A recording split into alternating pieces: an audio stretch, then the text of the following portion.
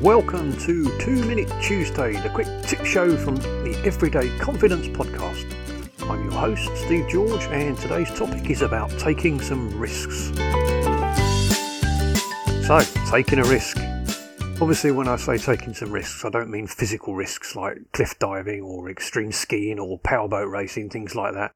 But what I mean is things that at the moment, when you think about doing them, you're a bit fearful about how you'll cope or whether you'll fail. Now, that fear could be that you're a bit afraid of looking foolish, or you might mess it up, or maybe you'll feel too uncomfortable while you're doing it. So you keep putting it off. But whatever it is for you, you need to make a commitment to bite the bullet and step outside of your comfort zone, even if it's just by a little bit. Now, obviously, sometimes when you do take a risk, you're inviting the possibility that you might fail in some way. But don't let that stop you from trying. It's okay if you fail, as long as you take the time to learn something from it, so that you can make a better go of it next time. Now, nobody goes through their life without some failure, and again, that's okay. Humans begin their journey into failure from a very young age. I mean, how many times does a baby try to walk and fall flat on their face before they actually get it? As an adult too, you've got to expect failure as well. Nobody gets everything right all the time. If you want to build up your confidence, you're going to have to occasionally do things that you don't really want to do.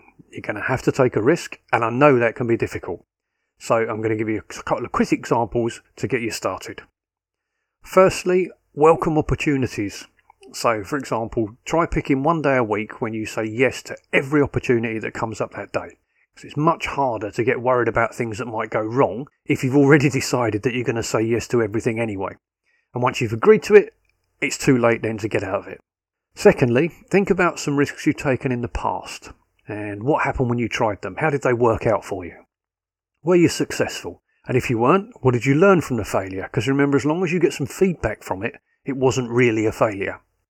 And then thirdly, think of 2 or 3 things that you'd really like to do, but up to now you just haven't had the courage to take that leap. And then once you've done that, ask yourself these 5 questions for each one. So question 1, what's stopping me from doing it? Question number 2 is, if I did it anyway, what would be the best possible outcome? Number 3, what effect would it have on me once I'd done it? Number 4, what would be the very worst outcome if things went wrong? And finally, number 5, how likely is it that that worst outcome is really going to happen? Now, once you've thought about it logically for a couple of minutes, you'll find that the worst outcome is really unlikely to ever happen. It's just your subconscious mind protecting you from the unknown. And the benefits of doing it can be immense. So now you realise it's probably not going to be that bad. Just go do it. The longer you put these things off for, the harder it's going to be to ever do them, because you're reinforcing your negative beliefs every time you put them off. Okay, that's it for this episode. Those 5 questions will be available with the show notes over on the podcast page of the website, and that's theskillfulmind.com/podcast/29. Enjoy the rest of your day, and I will speak to you soon. Bye for now.